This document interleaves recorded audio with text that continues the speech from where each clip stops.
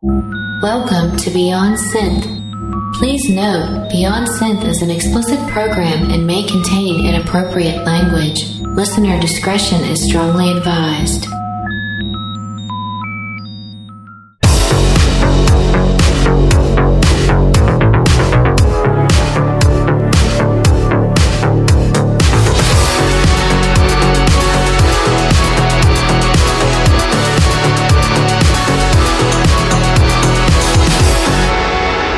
Hey there, welcome to the show. My name is Andy Last, and you are listening to Beyond Synth. This is episode 79, and my guest today is Rick Shithouse. And you should know who Rick is, because he's the guy who founded Synthetics FM, or more accurately, Synthetics.fm, which is a blog focused on synthwave stuff. And of course, he was doing this a long time ago, before I started the podcast. And in fact, it was because of Synthetics and of course the Synthetics Facebook group that I ended up meeting a lot of the people who were my first guests on the show.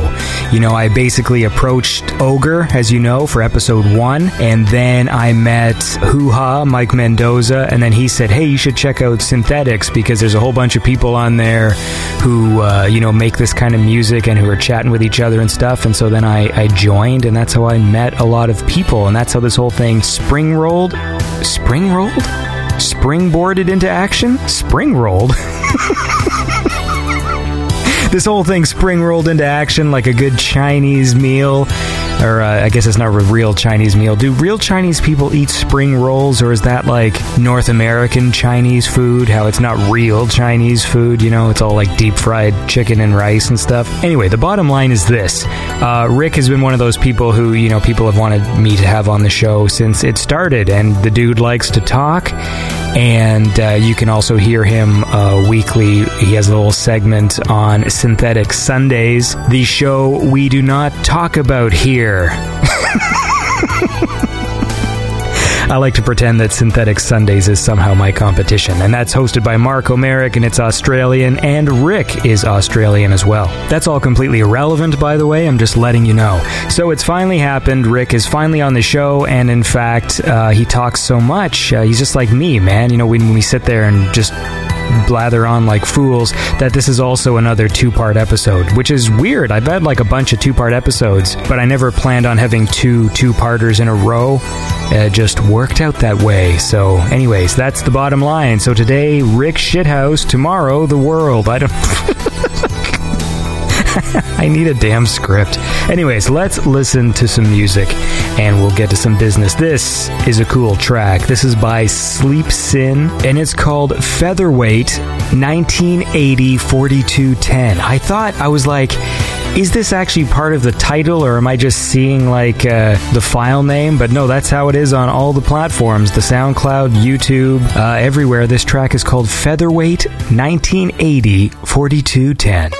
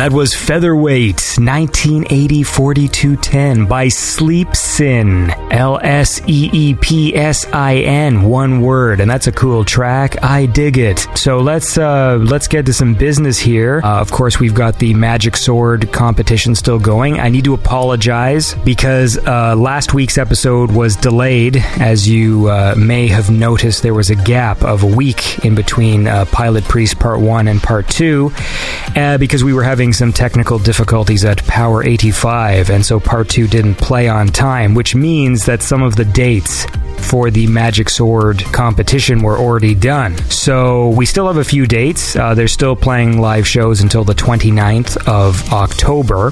So let's go ahead and do the Magic Sword sweepstakes. So what this is, I'm going to list off the remaining Magic Sword dates as of today. And if you want to go to one of these shows, you can get put on the guest list and check out Magic Sword. But anyways, on the 22nd, they will be in Los Angeles, California at Complex. On the 23rd, San Francisco, California at the Makeout Room.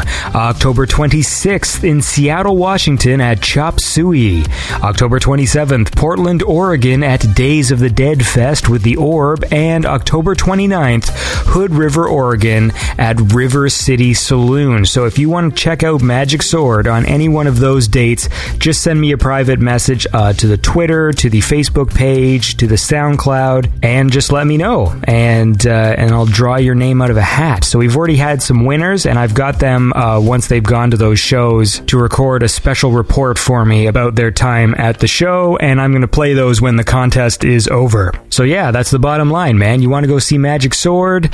Write me a message and say, I would like to go see Magic Sword, and make sure you let me know the date of the show that you want to see. And we'll listen to another song in just a sec, but just to remind you that Beyond Synth is brought to you by downtojam.com. It's a free website that helps musicians around the world connect based on musical compatibility. If you're a musician looking for a partner to jam with or to fill a spot in your band, you're going to want to check out this site and sign up. Downtojam.com, DOWNTOJAM.com. It's a cool way to meet other musicians and connect based on musical compatibility.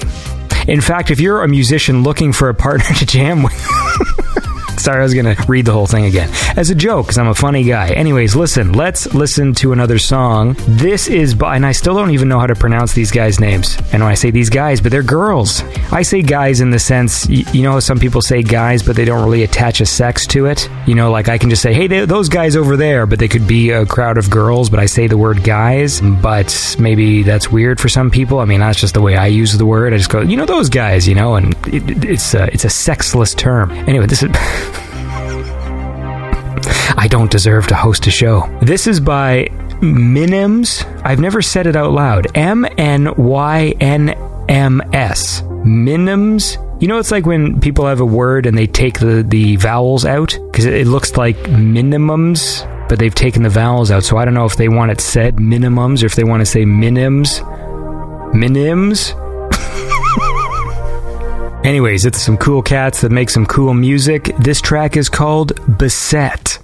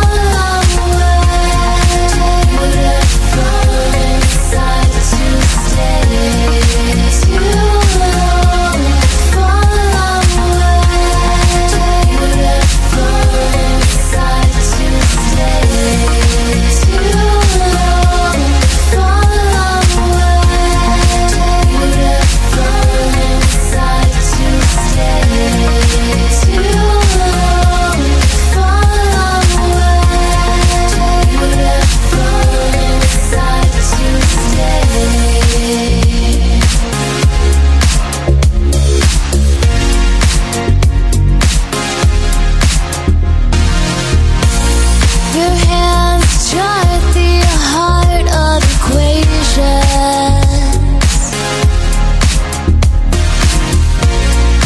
tearing along and through the abrasions inside my chest, streaming from my fingertips. Is magic meant to test? Dangerous at very best. Broken moonbeams, decadence.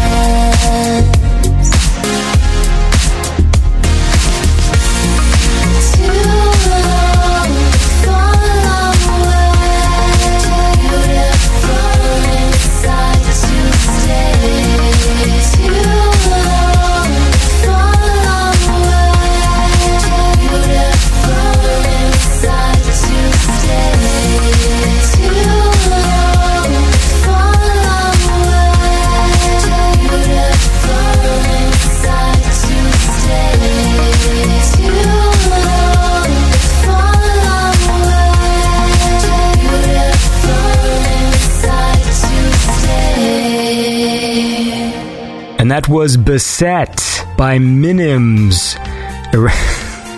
I apologize, guys. If you want your name said differently, write me a letter and say, Andy, you stupid son of a bitch, that's not how we say our name, you idiot. And I'll make a correction next week, because I'm a very scientifically minded guy, all right? When new information comes into my ears, I will change my opinion to adapt to the new facts, okay?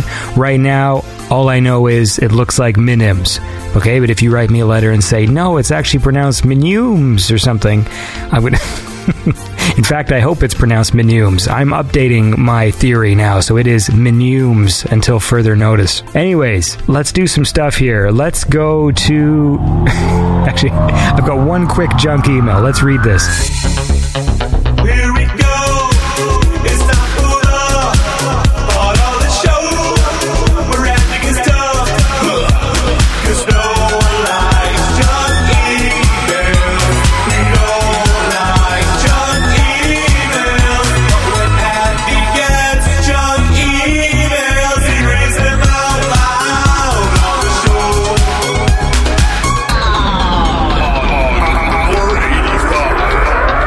All right, normally the junk emails I read are all, Nigerian banking scams and stuff. However, this was a fun one. Good evening. Hope all is well. How's things? I'm very safe woman and looking delectable man. Hope you want to date me. Reply me. I can send you my photo attached. Have a good day. And that was, she didn't say what her name was. I'm assuming it was a girl.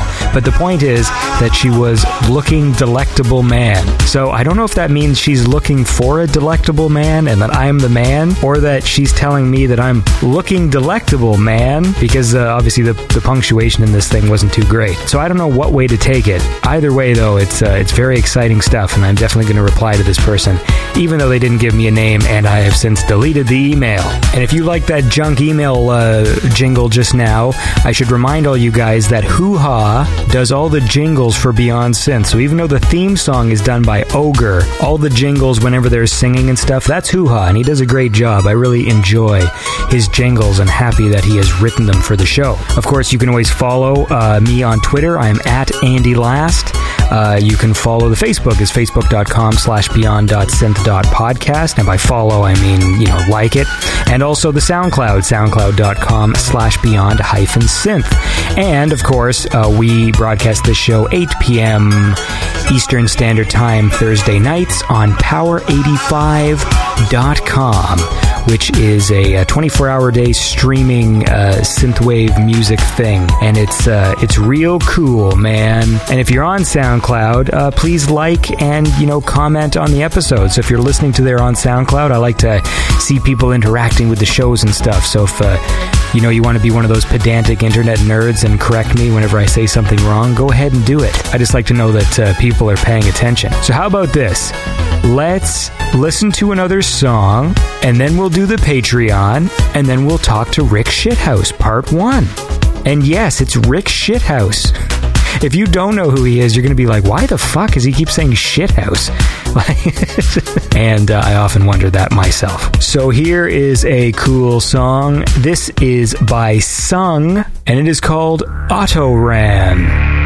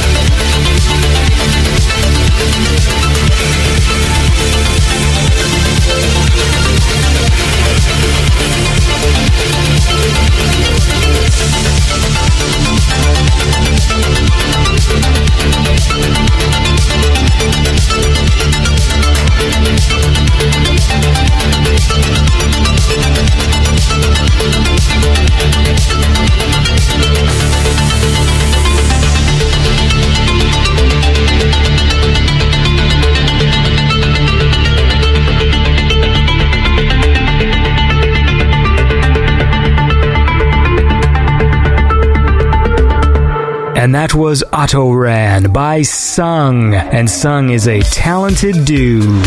You should check out that stuff. I think that was from a new little EP that he released very recently, I think a few weeks ago. Anyways, let's go to the Patreon. So, yeah. Now you better listen up, 'cause I'ma tell you what to do. That's good to show up on Patreon, that's for real. Subscribing, you belong up in the higher echelon. Now let's see who gave money on Patreon. So you guys know what Patreon is, right? It's like a donation thing where you can donate money to the show and help out. Every little bit counts. You can donate as little as $1 a month, up to the preferred donation of, $10,000 a month, which really helps, because we have to rent this radio studio space and it costs $600 a minute is the story I'm going to tell this time. But seriously though, even the smallest donations, it does help out because there's lots of fees associated with the show, right? Like the SoundCloud subscription and, stuff like that. And there's some other services that I want to start using that are going to improve the quality of the interviews recorded and stuff like that. And all this shit costs money, damn it. But anyway, I've never pleaded like this before. The point is, if you like the show, feel free to donate like these cool people. So I'd like to thank my lovely donors. There's Power85 and Brendan Kellum, Lucas C, Rivonia, Kai, Lunar Baboon, Knox Bellow, Terrence Thompson, Nathan Winter, Russ Nyes, Paul, again, listen, dude, we're talking 3 weeks in a row here and I have not been corrected yet. Is it Paul Lopes or Paul Lopez? Because I have not landed on a decision yet, so please let me know. Okay, this is a new one and I do not know how to say this. Seitch? S-I-E-T-C-H. Thanks for donating, dude. I'm going to say it is Seitch? Or is it Seitk? Why do all you people donate with such crazy names? Anyways, let me know how you pronounce it, and I will say it correctly the next time. And of course, Zikarax and Tomas and, this is new. Martin, another crazy name. Martin Sigoraga. Martin Sigoraga. All right, Martin. Guess what? You are now on the list of donators who needs to write to me and tell me how to pronounce your name. Believe me, I appreciate you people donating. It means a lot to me, and I don't want to butcher your names because that seems like a dick move on my part. It's not a power play at all. I really don't know. So, Martin, write me and let me know how you say your name, and I will say it correctly. And of course, Python Blue and Eric Valerio and my lovely $5 Pattersons. These guys donate $5 a month because they're super cool. There's Joe and Lando, podcast hosts in their own right. There's Florence Bullock, Roman, X-Riz Music, Sebastian S.W., Philip Huberger, Devious Raven, Bobby B., John Eternal, Will Lowe, Dougie Fresh, Mitchell Carswell, Girls with Tails, and Hellroy with his lovely $6.66 donation. I like to point that out every time because it's ridiculous. The number of Satan. And of course, actually I should point out as well that Girls with Tails also has a unique amount. It's 567. Again, it's 567. You get it? So that's cool too, man. Hey, I like these random numbers. At least I can read those. And there's my lovely $10 donors. There's Jake Last, Trevor Resnick, The Fear Merchant, Colin Bennett, and of course, the king of the Pattersons, Scotty Galden. And thank you guys very much for donating. The $10 donation people, I make videos for them. So if you donate $10 a month for a few months, then I will make a special video thank you. I've made one for Jake Last. I made one for Trevor Resnick. I don't even think the guy's seen it, but it's up there. And of course, if you donate, I will make one for you too, because I'm a cool guy. I have to keep insisting that because it's not true. Anyways, thank you guys for listening to the show. Thank you guys for donating to the Patreon. It means a lot. Every little bit helps. And that's all I know. And now, speaking of the show you've donated to, let's now return to it and go to my conversation with Synthetics FM founder, Rick Shithouse.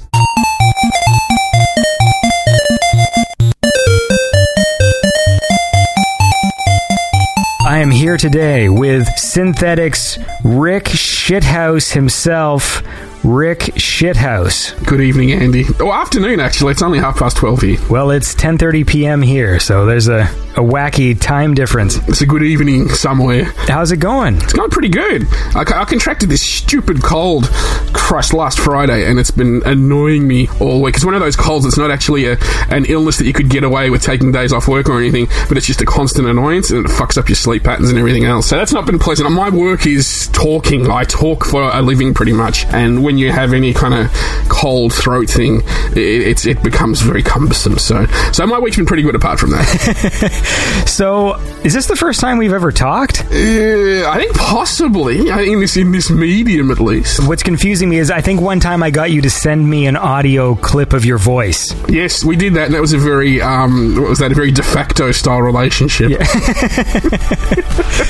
But yeah, so it's good to finally talk to you, though, because it's I've been doing this show for a little over 3 years now, and obviously Synthetics was around.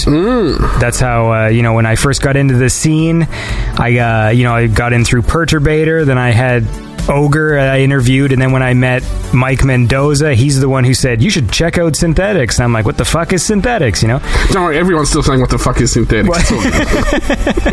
So, essentially, you are the guy who created Synthetics. Indeed. The blog and the Facebook and stuff, which has grown quite substantially in numbers since I joined, over 3 years ago, because I don't even think it was in the thousands then. I think it was like 400 or 600 or something. Yeah, it stuck around at a really kind of below 1,000 level for a while, and then it just snowballed effect, I guess. It's we still get lots of people joining the group, but I look at these people when I'm adding them, I'm like, what the fuck are you joining for? And I'm like, no, I shouldn't second guess. You're here? Yeah, we want to join? That's wonderful. Yeah.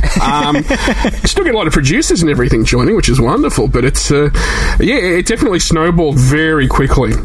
It seemed to jump from 1,000 to like 3,000 in a couple of months. So let's get to the bottom of this here. Shithouse. Yes. What's the deal with Shithouse?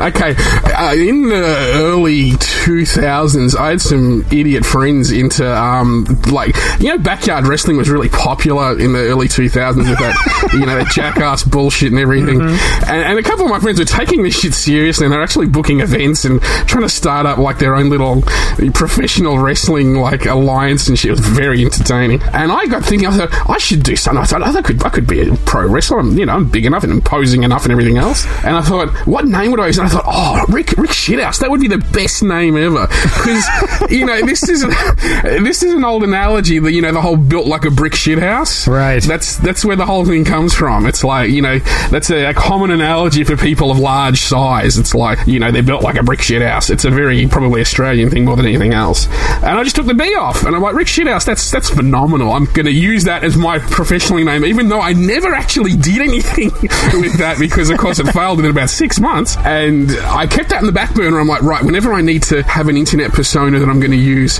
that'll be it. And sure enough, when Synthetics came along, it's like, right, Rick Shithouse is coming out of the closet. This is it.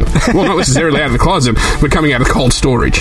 So this all stems from backyard wrestling. Well, it's amazing where one's muses and influences can come from.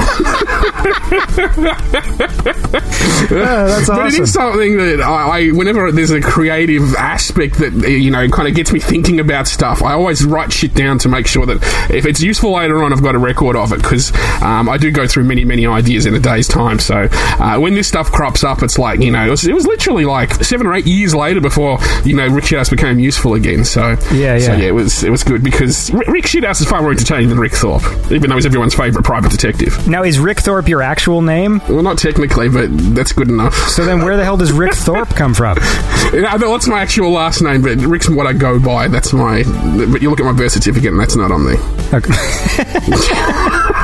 This is my favorite part of the synthwave scene, I'll tell you. First of all, I can't keep track. So there's people's real names, then there's their name on Facebook, then there's their artist name, then there's their Twitter handle, their SoundCloud thing, and I can't remember any of it. And I just love when there's even that extra layer of when a person's Facebook name isn't actually their real name, and then I have to learn like a whole other thing. And it's ridiculous. And I can talk to people for years. Like I just discovered, well, I'll cut this out of the show, but a certain artist's his name I've been calling him for years turns out isn't his actual name. Hilarious. Well, I met Robert Parker, but Robert Parker's been in my house, and his name isn't Robert fucking Parker. Now, most of the time, it's some weird variation. It's like, oh, it's actually, their middle name is their last name or something, Yes. But it's hilarious to me, especially whenever I find out, because sometimes it generally surprises me when I'm just like, you telling me for fucking 3 years I've been calling you this and that's not even your name? Like, fuck you. Oh, indeed. No, it still happens to me too, absolutely. You just get used to calling them that name, and it's like, I'm sure they're laughing away in the background. It's definitely that whole professional mystique that people try and have. I think there's a wonderfully endearing charm to that when it's a lot of these Eastern European synthwave acts and they choose really boring Western names. Right. Because they don't want to be, Slobodan Murkovic or something like this on synthwave. They call themselves like Burt Lancaster or some other mixture of Hollywood names or something. Yeah. It's just hilarious. I love it. I think that's very, very endearing. I think that's lovely. Yeah, no, it's awesome. Well, listen, let's listen to a track and then we'll keep talking. So I just have a random playlist picked out. Very good. Here's a track. This is by Damocles. Oh, Damocles. And this is a track called I Can See You.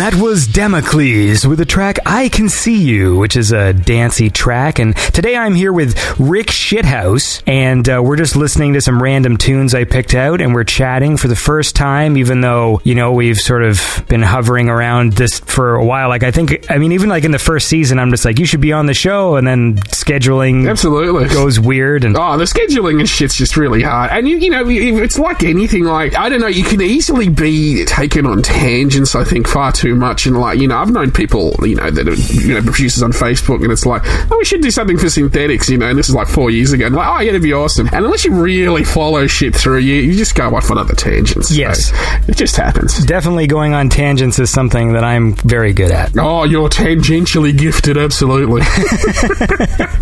So let's go back to the genesis of Synthetics then, because, you know, when I came to the synthwave scene, all right, it was small, but it existed, right? I mean, there was artists who have stuff out, you know, even before the movie Drive, but obviously Drive was a big factor in very boosting true. it for people. But, you know, there's people who were around before then, and like the fucking Masters of the Universe comps and things. And absolutely. So what was it that first of all attracted you to the genre, and then why did you start Synthetics? Well, I was attracted to the genre because, of course, I'm an old man. I'm like 44 or something this year. So this is, you know, I love 80s stuff, and I fell out of love with regular, you know, whatever was being traipsed around as regular dance music, electronic music, around the early 2000s. And I found the music, again, tangentially through other things. And a lot of gateway bands like Daft Punk and Alan Brax and all that. And the good thing is that 2007 to about 2008 period, when a lot of the 80s inspired stuff was in electronic music charts. It was very kind of popular. The French house stuff had a lot of 80s sound to it. There was a lot of 80s influence kind of rising up at that stage. And a lot of the producers that are still around today, like, you know, the Mitch Murders and that, they were kind of releasing their first records as well. And the worst thing is that this is what I kind of discovered about the internet. Like, I was really getting into this massively, the MOTU2 comps, and, you know, following like 30 blogs every day looking for what, you know's come out, because there'd be singles posted, and it really was the golden age of blogging, you know, those probably 2005 to 2010. It's all been downhill since then. But when people were posting a lot of tracks, when there was a lot of genuine new content coming up that people would post, and there would be this, you know, for every, say, 20 posts on some, you know, mainstream house stuff, there'd be one post that had some 80s inspired track. And I basically, you know, kept on following these blogs until I noticed that the 80s inspired stuff was starting to just drop off slowly, less and less. And then I hooked up with Binary Music, the reasonably big music site still, I believe. They're very revered. And I was chatting to, I think it was Josh from Binary through Facebook, it was through message, that's right, because on this site they said, we're looking for writers, we're looking for contributors. So I wrote and said, look, I'm really into this stuff. Would you like me to write reviews of that for you? And I said, oh, yeah, absolutely. This is great. So I ended up writing a couple of reviews for Binary. I've been writing crap on the internet forever. But this is the first time I kind of did music with a purpose kind of thing. But this was a little kind of gateway period, I guess, where the music was just kind of dropping out of what the cool kids thought was cool anymore. And it was really going back kind of underground. You weren't getting the coverage on blogs. You weren't really seeing a lot of it get bigger. It got to the point where it was big, and then it kind of got less. So you're like, okay, this is the ebb now. It's already peaked. This is the ebb now. So that's where I started writing a bit for Binary. And then, when was it? So it'll be a 5-year anniversary next February for Synthetics. So it was 2000 and what? What's that make it? 2012. Yeah. I have to say this shit so often. I'm so shit with dates. It's appalling. But then around like 2011, this is really when a lot of the 80s inspired stuff started disappearing entirely, because that dubstep bullshit came in and just overtook everything. Wow, wow, wow, wow, wow, wow, wow. That's my impression. It's accurate as well. And all this shit, all of a sudden, I'm seeing on all these blogs, it's like dubstep. I'm like, I don't know what the fuck this is, but I know it doesn't sound 80s. And I didn't like it. And so I basically thought, okay, if they're not covering this music anymore and it's still around, I want to make sure there's at least some home that I can try and give it, because these blogs just obviously aren't interested anymore. And then there was this kind of perfect storm of creativity where I was in between projects. My dad died, so there was this sense of loss and rebirth and starting again. And literally, I started Synthetics the day after my father died. And I thought, I need a project. I want to have this as a positive thing to take out of the negative situation. And I just started it up. That was it. You just start it and you don't stop. Since it's started, now that you're saying you're doing this to have a home for these people and for this kind of music, but then it sort of became this place where artists began to grow. Yeah, that was a lovely side effect. Absolutely. So that was just something that just sort of happened, and it was like, oh, this is kind of cool, right? Because people were coming to Synthetics, going to the Facebook page, and then it started to be like this place where, a lot of artists actually got their start and really found their audience, through Synthetics. Well, that was the entire idea, is that the Facebook group would be like kind of the place that producers could hang out and, like I say, do that like-minded people thing and network and everything. That was definitely the whole point of the Facebook group. So it united the fans and the producers in a way that I thought Facebook was kind of made for that kind of role, that kind of medium. So I figured that would be a really good, use for the whole networking side of it. And I always wanted Synthetics to be the actual site, to be this is what's standing out. This is what's, what I personally think I'm really enjoying from what the scene's producing. So the whole grassroots kind of leveling interaction with the group was something that I really, really loved. And, I feel very proud of what Synthetics accomplished with a lot of artists that are very, very big now. They wouldn't be there if it wasn't for Synthetics, because they would have moved on and done other musical styles. And people have said that to me directly, which is lovely. Well, let's listen to another track here, and then we'll fucking keep talking. So this is a track by Juno Dreams, and this is a track called Awaken.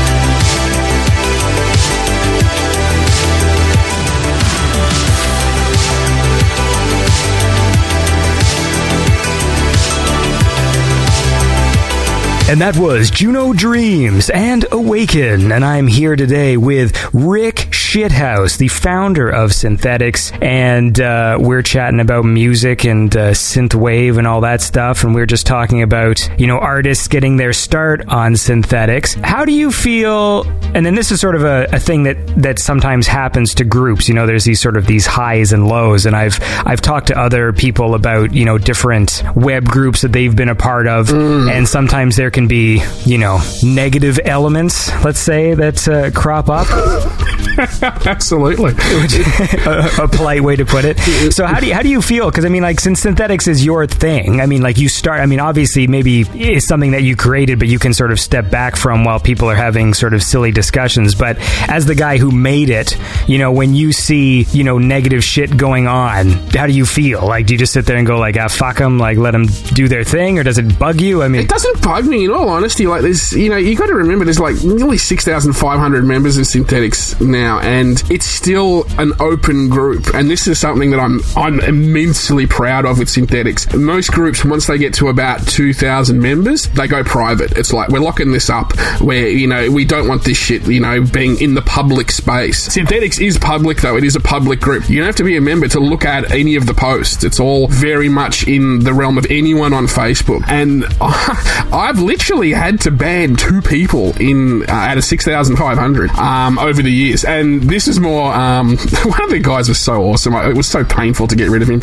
He was so argumentative and just wonderful. I encourage that shit. I want people to ask questions about shit. I want people to say, your new album shit compared to the last one, what happened? I want people to say, why don't you do this? Or what happened to that? Asking questions and that. If you're going to be a part of a community, you have to have, you've got to be able to cop the praise and the critiques just as easily. And if you are going to put yourself out there for having commentary put upon you, having a conversation about it with people that are listening to the music, I think that can be very empowering, and it's very encouraging when it's positive, but it's also encouraging if it's negative. And I don't know, I don't see much negative stuff. I see the same old bullshit posts. Oh, Synthwave's dead. Yeah. It's all the same shit. It's awful. And I heard people saying that in 2012, for Christ's sakes. Yeah. I have this wonderful line that I came up about the music, I really bring out quite regularly, and that is, just because the music doesn't matter to you anymore doesn't mean it matters to anyone else anymore. This is a personal view, not a group mentality based on what we're seeing produced. I've always felt too, especially with synthwave, because it's such a nostalgic genre, that it really doesn't matter when you come to it. Absolutely. And it doesn't matter the age of the music, because it's all about this feeling that it evokes. So to me, sometimes when there's people who are sort of clamoring for the new stuff, or they're new to the scene, but they're only listening to artists who just put music out, and it's just to me, I'm like, dude, it doesn't matter if you just discovered whatever, Le Cassette for the first time, even though they, haven't put out anything in years. It's yes. If it's new to you, it's going to have the exact same effect. That's right. And it's going to be just as awesome. That's right. That legacy of the music is very important. Absolutely. Yeah, and I think also, to the other point about sort of, the negativity or whatever, it's I agree with everything you said. What I found funny is there's this sort of contradiction that happens, because I agree with you, negative comments, if they're constructive, sometimes people aren't constructive, but if it is constructive, of course... On the internet, never. Yeah. But of course, it can help. What I've always found funny, that sometimes there's this contrast where people really sort of go after people once they become more successful. Oh, that's such bullshit, and I've seen that a lot. And this is a problem of, I think, the community being 95% people that make the music, because I think there's a whole level of jealousy that people have developed. Yes. Saying, well, they got it, why didn't I? What's hilarious to me about it is that this is sort of what happens in scenes, where a scene becomes like a microcosm. Oh, absolutely. You see the real world, and here's Justin Bieber with 500 million views on YouTube videos and stuff, and of course he gets hate because there's 500 million views. Absolutely. There's going to be shit leveled at him. But then in the synthwave scene, it's a smaller scene. So what someone has to have to be a star in the synthwave scene, it's not huge. When people look to artists like, Perturbator and all these, you know, these types of artists. Yeah, he's making a living on his music, but he's not fucking driving a gold car. You know what I mean? Like, he's probably still living in a basement someplace. Yep. You know, he's making a living making music. Absolutely. And to the scene, that makes him a fucking target. And what always makes me laugh is just when someone will post, you know, their first track that they've made, and it's no good, but, you know, you'll have people... They told your first tracks are rubbish. But then you'll have, you know, these people that, you know, go to it and be like, oh, that's good work, good work, man. And then some artist who's seasoned will release a good album. Maybe it's not as good as their last one, but it's still good. And, you know, you have people like, that was shit, that wasn't as good as the other one, moments after complimenting someone's trash. Yeah, complete dichotomy, absolutely. And the thing is, I understand both perspectives. Like, I understand, hey, this guy's new, let's fucking give him some encouragement. But it's just so funny when it happens back to back. Oh, absolutely. Even that seasoned artist worst song is still like, you know, leagues above, you know, what this other person's posted. Absolutely. There's a producing mentality that I'm really glad I don't understand. As a fan, you know, there's not many of us that don't fucking make music. There's so many producers that can't have joy for another producer's success. It's just awful. It's really awful. It's such a bad attitude to have, and it stifles creativity. It doesn't encourage your creativity whatsoever. You know, if I hear a track, like, you know, I go through my SoundCloud feed for Quality Time with Shithouse every week or every 2 weeks, whatever it is, and I listen to, you know, someone posts a new track and it's a new producer, and it might sound like shit as far as the mix goes or the engineering, but if the melodies are there, if the pieces of the song are there, I'm in love with it. Yes. And then you get these producers like, oh, can you believe what the sound he's got on his percussion? Oh, how did he let that out? It's like, it gives a fucking shit. Only you care about this. Yeah, you can find the magic, because I've got a lot of artists like that. Oh, absolutely. Where I will listen and I'll be like, you know what? This fucking tune is awesome. Obviously, when you hear a great mix, and that's what elevates, you know, the artist to the status. Like, when I listen to synthwave artists who I heard, you know, a few years ago, and they've grown in a few years where they're actually producing, I mean, I don't say this to sound negative, but like, you hear the difference when you hear an album where when it's done, you go, that sounded like a professional album. Oh, absolutely. It is night and day. And when you hear that, it makes me feel so happy that I'm just like, oh wow, this person actually made like a fucking, like, a professional album. That doesn't mean the other music wasn't good, because I love a good melody. Absolutely. And I can listen to chiptune music if it's got a fucking cool melody. Well, there we go. You're doing better than me. Yeah. But it is exactly that attitude. This is where the technological side and the creative side are just at odds, I think, in a lot of people's heads. Mm-hmm. And the artistry and creativity is taking a back seat to the technology. And people are going to get mad at me for saying this. Get them mad! Get them mad! Get them angry! But I think that's because they're not musicians. Because what you're saying before about, you know, if you can feel good for another artist who makes good stuff. I mean, for me as a person who, like, I make videos and stuff, when I see someone who is a peer of mine and they produce something that fucking blows me away, that inspires me. Absolutely. I find it inspiring as a person who makes videos, because I go, okay, fuck, I went to school with that guy and he just made something that looks like a fucking, like, Hollywood demo. I gotta fucking step up my shit. You gotta take the positivity out of this. Absolutely. And so when I see people who get mad at other people, sometimes I'm just sort of like, I don't know that you're a real artist. Like, I think you just got a demo of Fruity Loops and you watched a tutorial and said, I can make a track, but I don't feel the heart or the passion that comes from being, you know. Absolutely. I think the average human being can write one great song, one great novel, maybe write one great screenplay, maybe write one something, but it's one. It's just one good thing that you'll get once out of you, and that is the end of what you can create. And the true artist evolves. And I just see this all the time, where people release one album and, like, that's it. That's all they got. That's all they had in the tank.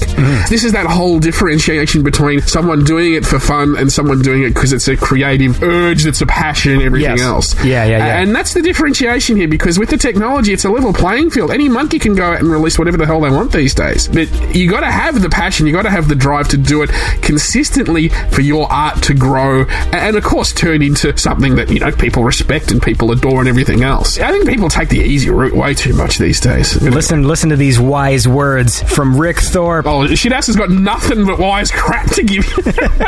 Listen, we're going to listen to another track and then we'll come back. So this is Kid Casio with Letters of Love.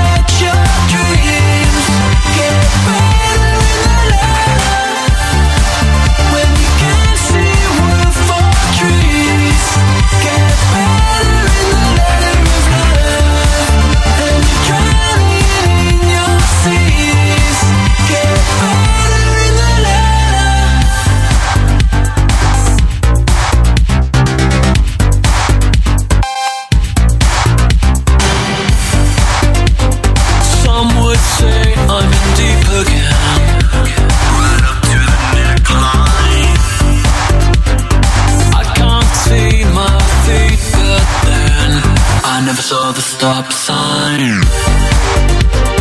Must try harder next time.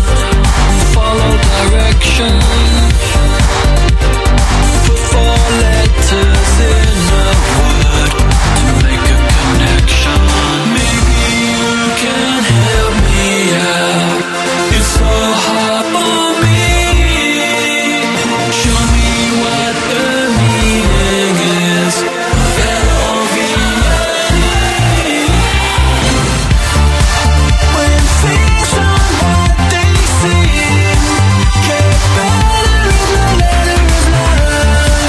When you can't catch your dreams, get better in the letter. When you can't see wood for trees, get better in the letter of love.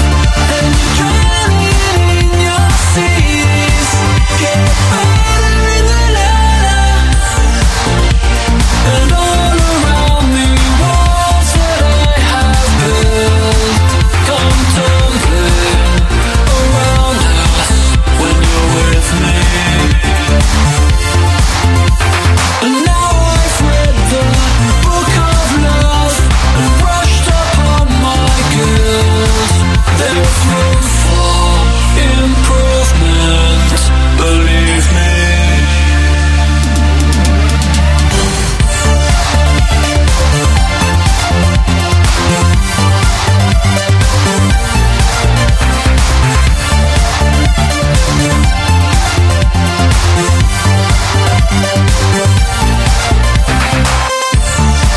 When things aren't what they seem, get better in the letter of love.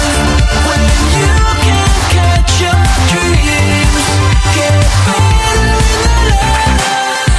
Get better in the letter. Get better in the letter. Get better in the And that was Kid Casio with the song Letters of Love. And I think I'm going to have him back on the show in a few weeks for a catch-up.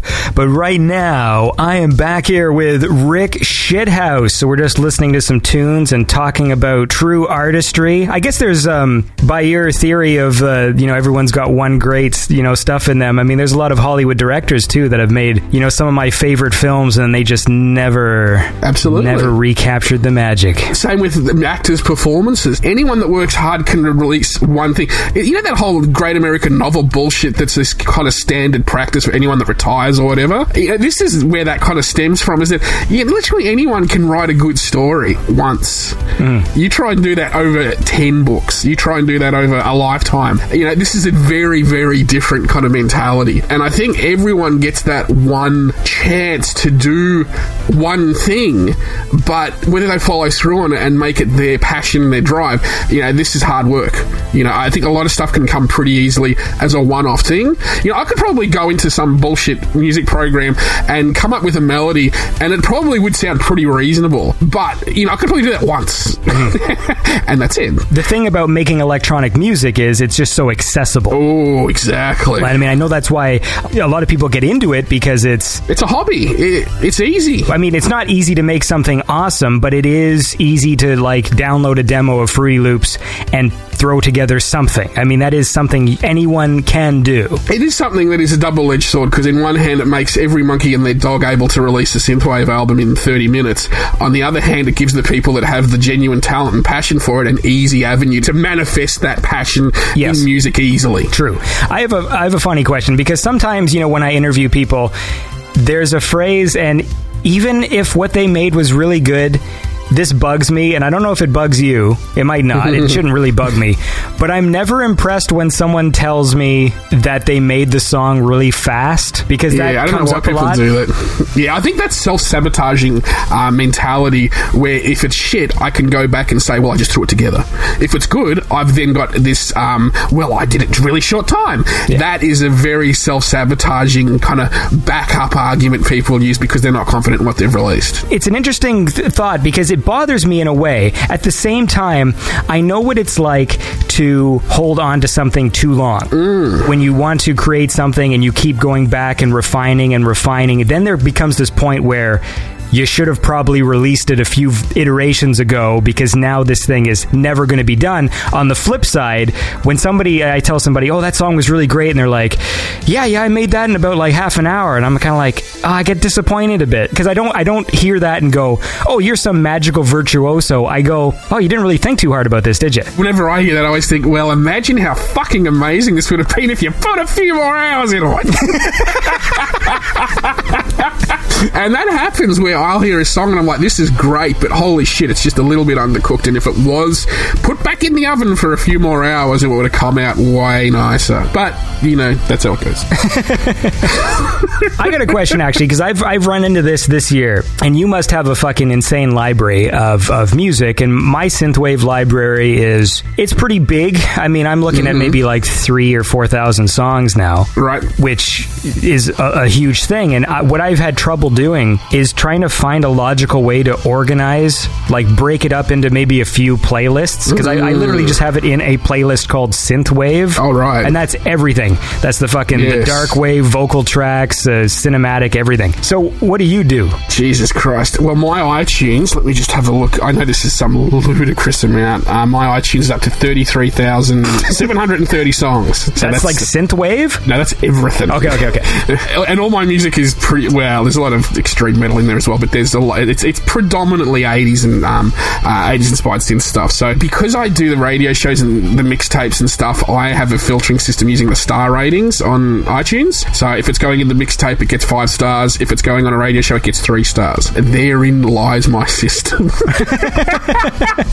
So I can actually see all the stuff that's been put on mixtapes by doing the star rating. I can see all the stuff that's been put on a radio show or Quality Time or whatever by doing that. But I find that when you've got an exorbitant amount of music to go through, like, I always arrange it by date modified, and then I'll go back to certain periods of time and listen to, say, oh, I want to listen to the stuff that came out in October 2012, and then I'll go through and I'll listen to it in the same order that I found it, and I find that fucking amazing to go through. And all those blogs I was talking about in 2009, like my music collection on my Mac goes back to 2006, I think, from the PC when I migrated across to the Mac, so I can go back to 2006 essentially for when I downloaded the file or ripped the CD or whatever, and I can go in chronological order. So I've really got an incredible document of all the music that I've found in the last 10 years or so. So I love going back to periods of time and and listening to, like, around the 2010 period or so, when there was a lot of great library stuff coming out last year. I can go to that and see all the stuff that I downloaded and bought, and that does it for me, because I think if you start ordering shit too much, it becomes way too hard to deal with, and it's giving yourself way too much file management to do consistently in the future. No, I agree with that. I've been having a tough time because I've been basically just trying to come up with an ultimate list. Good luck. Of like my favorite tracks, because there's so much stuff. Star ratings, that's the future.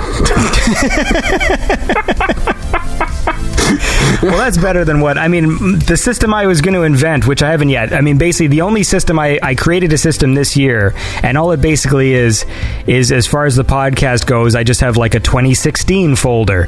So I wasn't. Oh, there you go. Oh, so at least I could pull tracks that I received this year. Yes, which is a step up from what I used to do, which was just the big list. When you're looking at iTunes, everyone fucking, these dickheads use iTunes. What the fucking wrong with them? iTunes is the best shit ever when you've got a lot of music to deal with, seriously. The chronological aspect of iTunes, I wouldn't bother making playlists for you, because you can just set it to date modified and basically you'll see everything chronologically anyway. When I do Soiree 80s and Quality Time and the mixtapes, every one of those gets their separate playlist as well that I've kept recorded. But when my hard drive died last year, I lost all of those playlists previously. Didn't lose any tracks, but lost every playlist previous to last year. That sucks. And that's assholery at its most evil. So this is something, again, that when you go through that loss of saying, well, I'm not going to invest in making a ton of playlists anymore just in case that happens in the future. Yeah. But it is something that is, the ordering in iTunes and being able to do it by date modified, I find to be the most easily manageable. But I don't really go back. When you listen to when you're constantly listening to music to either critique or use or play in another aspect, like as a mixtape or as a radio show or whatever, you're constantly looking for new stuff and it's constantly building up. So when you get the chance to go back, it's pretty rare that I'll go back and listen to Synthwave, for example. I'll go back and more than likely go back to 2007 or something when I went on a Led Zeppelin binge or something and I can listen to all the Led Zeppelin stuff on my machine, or I'll go back to when I got heavily into dub reggae in 2008 or something and I'll go through all those tracks. So, there's when you've got a huge, kind of music library, it does make it difficult to manage in small amounts, but you've got to look at the big picture, I think. Well, speaking of playlist, let's listen to a track from my playlist. This is Kondrath and the track Summer Sand.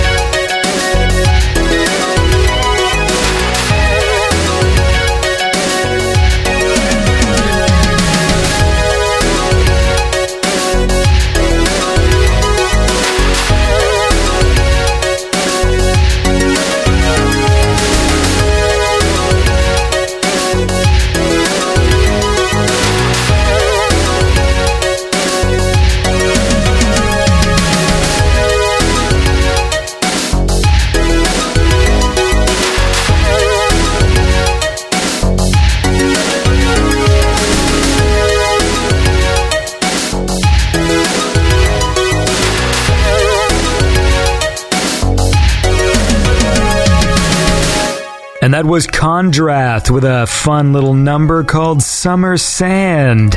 And I am back here with Rick Shithouse, man. We were talking about playlists and organization. Your plan sounds better than my plan, but essentially my plan was going to be, there's going to be a playlist for like vocal tracks, and then one for cinematic, right, synthwave, and then just general synthwave. Because sometimes when I hit, if I'm listening to my giant synthwave playlist and I hit random, and not to disparage any artist, but sometimes when I'm listening and I'm like getting the energy from like a bunch of like vocal tracks and I'm video gaming or whatever, and then like this weird slow like dark horror tune shows up. Absolutely, yeah. So I'm like, okay, so I got to figure it out, because when I'm writing, then it's a lot easier to write to the more cinematic ambient style music if I'm writing. Absolutely. So that was going to be my plan, but honestly, and I only have, like I say, like 4,000 tracks, which is a lot. I look at it and I get so overwhelmed with the idea of this is literally going to take me 7 days of 8 a.m. to 6 p.m.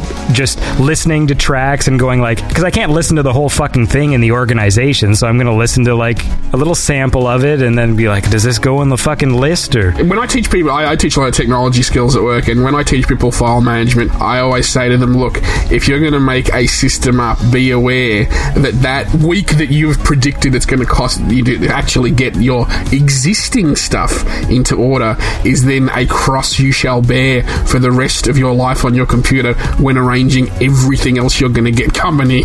Yeah. So you got to look at the workload and say, this is not something I want to manage. And I don't know how many filing systems I've seen where it's like, I did that, went back through it. Oh, you now got to go back and get the last 3 years because that's when I did it last. It's like, that ain't working.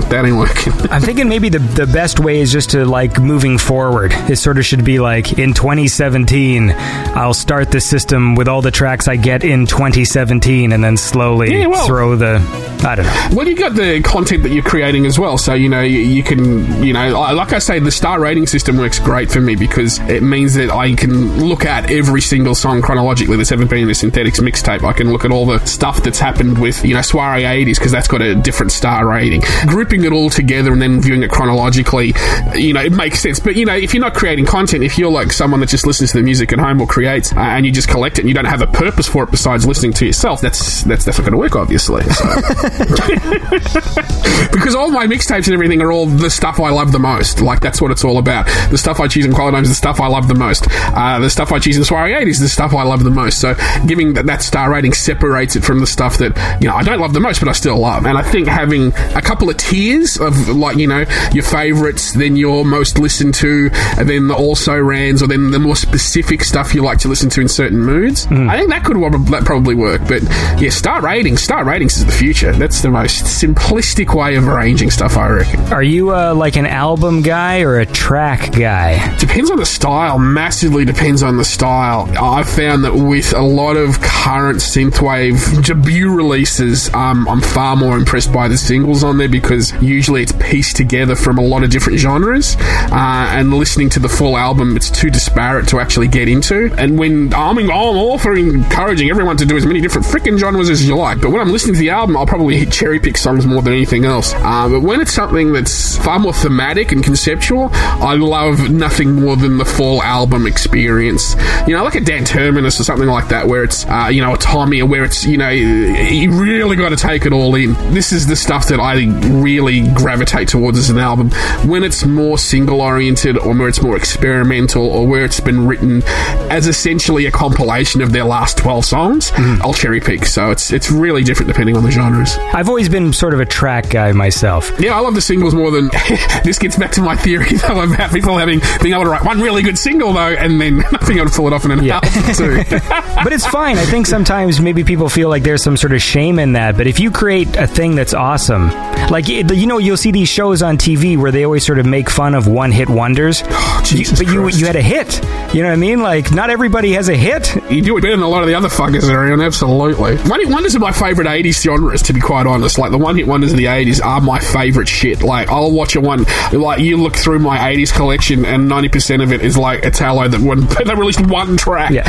The one-hit wonder side of things is easily my favourite, like, top 20. My top 20 tracks of the 80s would probably nearly all be one-hit wonders. So Yeah. That was the real decade where one-hit wonders were, a staple of listening to music. And I think if you have that attitude towards people just being able to have one song and that's cool, I think that makes your love of synthwave a lot easier in many respects because you're not expecting them to release full albums that you'll fall in love with. And that's the thing. I mean, when they do come along, it is sort of a special thing. But every year there's maybe 4 that are like, oh, this is special special, you know what I mean? Like they made an album and it's pretty cool. It gets into what you were saying, though, about cooking things too long as well and when to release things. And I think a lot of bedroom producers don't have the professional attitude of having people that tell them when things are done and management to say the product needs to be out by this date and this is the pressure cooker kind of situation. I think with a lot of people, when they release a really great album, sometimes it's not by mistake, but it just happens to be a phenomenal album. And I've found that with some albums, especially released this year from established artists, I haven't enjoyed them as much as their previous ones, just because it seems to be that once you've released 2 or 3 albums, you're kind of boxing yourself into what people expect of you, and you're no longer willing to take as many risks with your music. And I found that that's starting to happen with a lot of the more established synthwave guys that are really, established now. They have their own sound, but it's not pushing any envelopes, really. I don't think it's a comfort zone thing. I think it's more of a concern thing. It's like, holy shit, I got this popular by making this shit. I got to keep making this shit. Right. And that's not the attitude to have as an artist. That's making product. That's not making art. Right. So you've got to really have I think you've got to have that drive to create an album and to have, the best albums I've ever heard are all conceptual. They're all based on overarching themes that are put together over the course of years. And when they come out, it is a special experience. And this is usually by comparison to the other experiences around that instantly, makes it more elevatory, because it's something that by comparison, it is a huge departure from what you've currently heard. No, I completely agree, because synthwave is this thing where sometimes I'm wondering if certain artists are going to evolve in the same direction as the music that inspires their music. So it's like you're in the 80s and then you slowly go like, let's start to move into the 90s. Are we going to see some of these artists become industrial? There's already trends in that in numerous aspects of dark wave, where it's really moving into industrial stuff. You're hearing a much more Skinny Puppy, 9 Inch Nails influence than anything in the 80s, even though they released music in the 80s, but you know what I mean. Yeah. But the 90s influence is definitely there in the darker stuff, and the EBM cold wave shit of the late 80s is now crossing over a lot into the darker, more, essentially horror music, slasher wave, all that kind of gear. So that's really interesting. The progression, is there, and, hey, this is more power to them. If they want to do it, that's cool. I might not like it, but hey, everyone else, there's going to be a huge market for that shit, and you're not writing music for me, you're writing it for yourself. That's the whole point. Speaking of music, let's listen to some more. This is Travel to Find Her by 7DD9.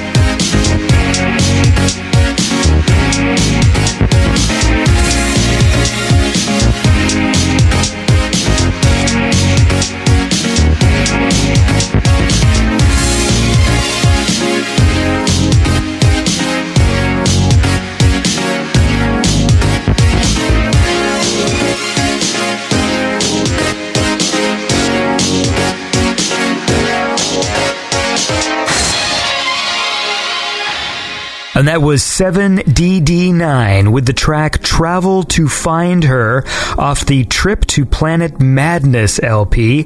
And I'm back here with Rick Shithouse. He runs the Synthetics blog. He created Synthetics, this hub of synthwave, and brought a whole bunch of people together, and we're just chatting about music and stuff. We can also switch gears here and talk about some of the other stuff that we have in common. So I see you posting lots of pictures of Lego things. Oh, yes. Yeah, Lego's one of those passions. Yeah. I found my toy collecting the last 2 or 3 years has just been fucking ridiculous. You know, I'm a man of simple pleasures. If I get on something, you know what I'm like with music? I'm like that with fucking everything in my life. I'll get passionate about something and I'll go mad trying to collect things and, you know. Sorry, just the way you said that. And I'll go mad.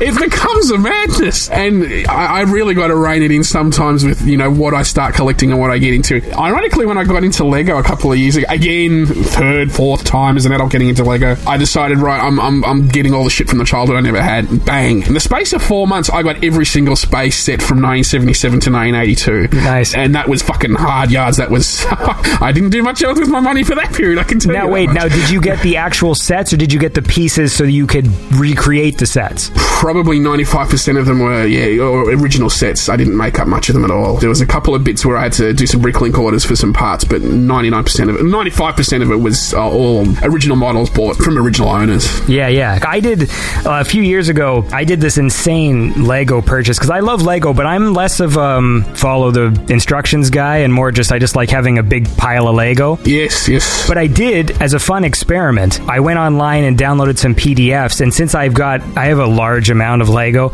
and I downloaded the Millennium Falcon instructions. Oh, nice. And what I did is I built it, even though I didn't have all the pieces. I'm going to post a picture on Facebook. So I essentially, like, you know, where I could, I used the same pieces, but where I couldn't, I would, like, substitute a piece. Oh, very nice. Which, of course, meant every so often you find out, the reason that they wanted you to do that piece is because 10 steps down the road, there's something that incorporates. So then I would have to, like, every time I'd build, after about, like, 10 stages, I'd be like, have to rip a piece off and then replace with another piece for the piece that I compensated or whatever. Oh, that's part of the journey, though. That was fun, and I actually had a lot of fun doing that. I can see that being, and that's, you saved yourself about $400 US probably as well. Yeah, the thing that pissed me off, this fucking drove me nuts, because, so a few years ago, there was some dude who was on, Craigslist or whatever, who was selling an insane amount of Lego. It's Craigslist. It's Craig. It's not fucking Craig. Oh, sorry. Craig. Anyway, technically, it actually wasn't Craigslist. I was using that as an example because I don't think you have Kijiji in Australia. No. So anyways, it was Kijiji, all right? It wasn't Craigslist at all. So this dude was selling it in bags, right? It was like $10 for each, like, giant sandwich bag full of Lego. Jesus so I made the Christ. guy an offer because I saw how many things he had, and I'm just like, dude, and again, I don't mean to sound like a high roller. Like, this was an insane thing for me to do because I didn't have money, and it was 5 garbage bags full of Lego. Jesus Christ, that's investment right there. It was 110 pounds or something. So Jesus Christ, yeah, that's good. So when I talk about liking Lego, and I'll tell people, and they'll be like, "Oh, I've got some Lego you can have. I've got like a bucket at home." And I'm like, "Okay, when you say bucket, what do you mean?" Because when I say bucket, I mean a big fucking Tupperware container that holds like 20 pounds or whatever. And like they're always referring to like a 1 liter thing of ice cream that's got a few Lego pieces in it. It's like fucking amateur hour. Seriously, what are you doing? And I'm also like a Lego Nazi too. So if I go to someone's yard sale and I'm fucking weeding through their Lego and I'm just like, I got lots of Lego. It's $2 a bag. I'm like, this shit is fucking Tonka. Oh, unacceptable. Like, what the fuck are you doing, man? It's like this low grade fucking Lego ripoff from the 80s. Like, I'm not buying this shit. Exactly. People have no quality control in their lives sometimes. Yeah. But that's the thing with Lego, like, it's so consuming. There's so many possibilities, and I don't know, when I go back to a lot of the stuff that I've made, like, I also made the whole entire town sequence, all the town sets from 1978 to 1982 as well.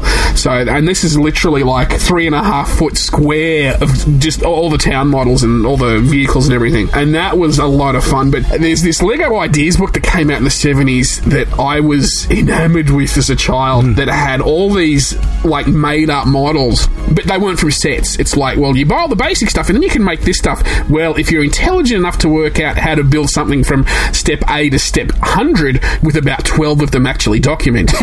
They did so many great models in this, and I embarked on creating a couple of models from that, and that was good because it was a lot of you had to do a lot of creativity to try and invent or try and work out from the 3 pictures you get, how many studs back it was and what the width was and everything else.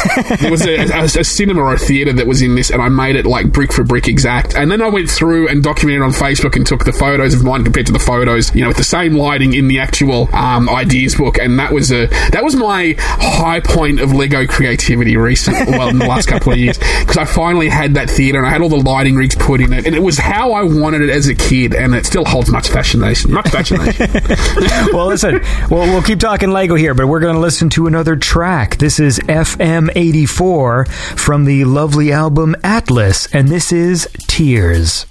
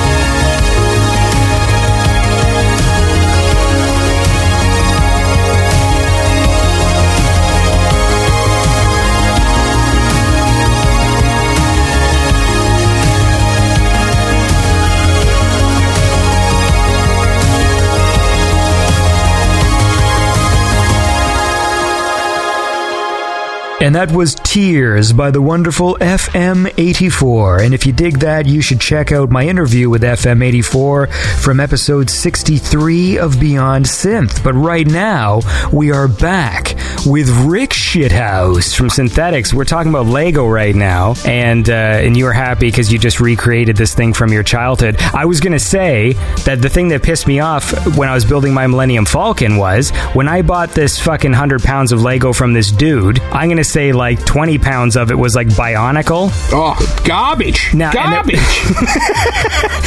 But there was also these kind of weird pieces that, look, I liked Lego when I was a kid a lot. We had like a bin of Lego, fine. And then maybe, in the early 90s, I stopped playing with Lego. So I got a few kits in the early 90s, some Wizard sets and like a kind of a Spaceman set, and that was it. Oh, yeah, the castle sets in the early 90s were very nice, absolutely. And so I stopped Lego after that point and didn't really buy any new Lego. I had a cousin who was young, so he got some new Lego. I got to see some pirate ship things and stuff. That was sort of like after my time. So since then, they've obviously created a lot of strange custom pieces that I didn't realize were Lego. Absolutely. One of those pieces was the fucking cockpit from the Millennium Falcon. So, indeed. And I only found that out now as I was building the Millennium Falcon. I'm building it. I'm like, oh, this is coming around pretty good. And then I finally see like the glass dome for the top of the cockpit, realizing that I had sold it to somebody in a bag full of Bionicles, because when I saw that thing, I'm like, well, this isn't fucking Lego. Oh, no. Like, what the fuck is this thing? Like, it doesn't... that piece Terrible. doesn't have any like noticeable like stud points on it. Oh, there's a lot of that crap. Because it basically just sort of like clicks into the other cockpit piece.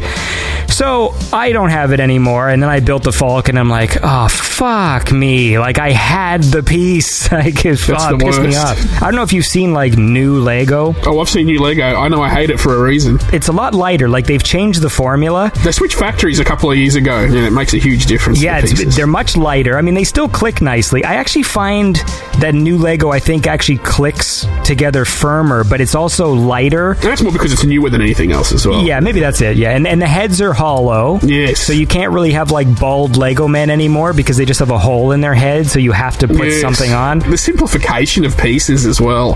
I really don't enjoy that whole, you're building a car and here's the chassis with all four wheels attached as one piece.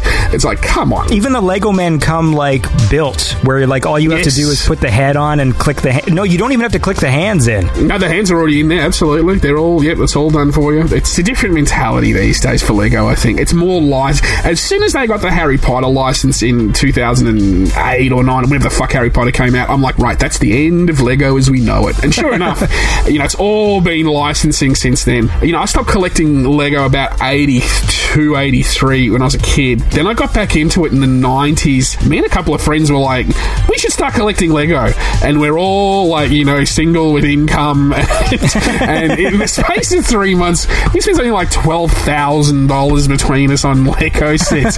There's this insane amount of peer pressure to get all these hot sets. And this was about 97, 98. And I managed to get the Redbeard run of the classic pirate ship I always wanted. I got a lot of the castle stuff from that period as well. There was this really cool undersea adventure type sets that came out around that time. And the main thing that got me back into Lego was they started doing this Lego Adventurers set, which was essentially Indiana Jones without the fucking license. And they did these pyramids and sphinxes and all these jungle ones and all these Mayan adventures. This shit was gold. Like, now bear in mind, I'm not a kid here. Like, I was like 28 or something or 30 when this stuff came out. And I was loving it. We were buying shit left, right and centre. And then the oversimplification came in the early 2000 of pieces, and I'm like, yeah, you're losing me here. And they started abandoning the town and city stuff, which was almost my favourite. Space at that stage was definitely off the limits. That was absolute garbage. I started turning things into insects and things. Yeah. And then all the extra Bionicle shit and Mindstorms came in.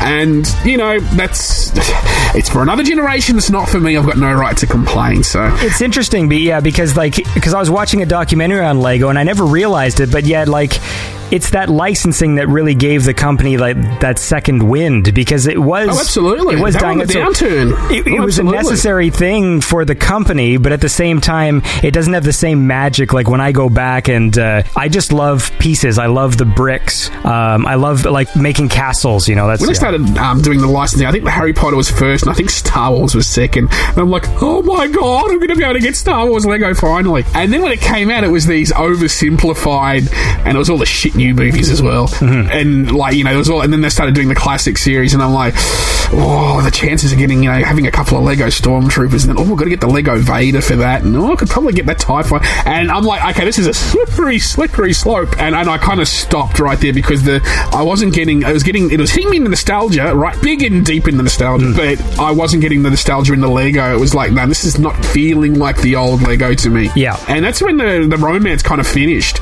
And then it wasn't until, like, say, 3 or 4 years ago, and I went back and got all the original 70s and 80s Space and Town sets. So, but my love affair with Lego is very much, I get tempted by things. Like, I got given one of those creator sets. Have you seen those ridiculously expensive creator sets they release every year? There's like a Main Street town they're releasing. And they've done like a bank, and they've done like a town hall. Oh, yes, and yes. The modular ones. We have a Lego store in Toronto, and it's hilarious because they don't actually put price tags on anything. You can't afford this. I love going into that store just because I'll see like the Ghostbusters Fire Hall. Yes, And there's exactly. no price tag, and I go online and find out that it is fucking $400. Exactly. It's crazy 400 money. fucking, and the Death Star. Oh, the God, Death yes. Star costs it's like $900. Yeah, it's a terrible situation to get into it as an adult collector. But I got given one of those creator sets for Christmas one year from a mate. Shit, it's the French restaurant, the Le Parisien, the French restaurant they made. And when I built that, I got it for Christmas. And after Christmas, while I was on holidays, I was building it. And I'm like, oh man, they've got like a pet shop, and they've got like a little 2-story townhouse, and they got this. And I'm like, I can make a whole city stretch along of this. And oh my god, look how they did this kitchen area. And I'm like, this is like, it was like a really pure evolution of the original 70s and 80s stuff, and it was taken with as few shortcuts as possible in the building, but with the most creativity possible, like using pieces for curtains that were never meant to be curtains, but when they're built, they look exactly like fucking curtains. And I was so enamored with this Parisian cafe. I literally put like 40 photos on Facebook as I was building it. And I thought, okay, here comes the slippery slope. It's just around the corner. And I thought, if I start collecting these, because these things are like $300 when they come out, and then they go up in prices, they're retired, and I'm like, there's at least 2 of these I'd have to have that are already retired that are pushing $800, $900 in the second-hand market, and I'm like, I cannot afford to spend $900 on my Lego set. And that was where I decided to cut it right there. Yeah. I mean, if I won the lottery, one of the things I would do is just buy like a dump truck of bricks. It would be nice. Just have a basement just full of Lego bricks, like just everywhere, and just like tables. Like that would be so awesome. Absolutely. But you would actually need to win the lottery, because like at the Lego store you can buy little like yogurt sized containers of, you can just pick whatever bricks you want and put them in these little tubs. Oh, rock and roll. Yeah, that's pretty cool. It's a cool idea, but it's like it's not very cost effective. This is where Bricklink for me became my savior and nemesis together, because Bricklink is essentially just eBay for Lego. And when I made a Bricklink account when I was going through building all this town stuff, oh my god, the lure of picking up those pieces that you knew you lost when you were 6 years old and getting 30 of them because you're never going to lose them again. All of a sudden, you got these ridiculous orders of parts coming and saying, why the fuck have I got 40 antennas now? But yeah, it's... like, as soon as you get into Bricklink, that's the cocaine of toy collecting right there. Yeah. Once you're on there, it is awfully hard to get off. It is awfully hard. Well, speaking of getting off, let's listen to another track. So this is... There's a segue. Indeed it is. But actually, we got to segue out of this conversation because we're out of time, and we still got a bunch of shit to talk about. So we're gonna listen to a cool song by Gunship, and we'll resume this shithouse shit show next week. So this is Maximum Black by Gunship.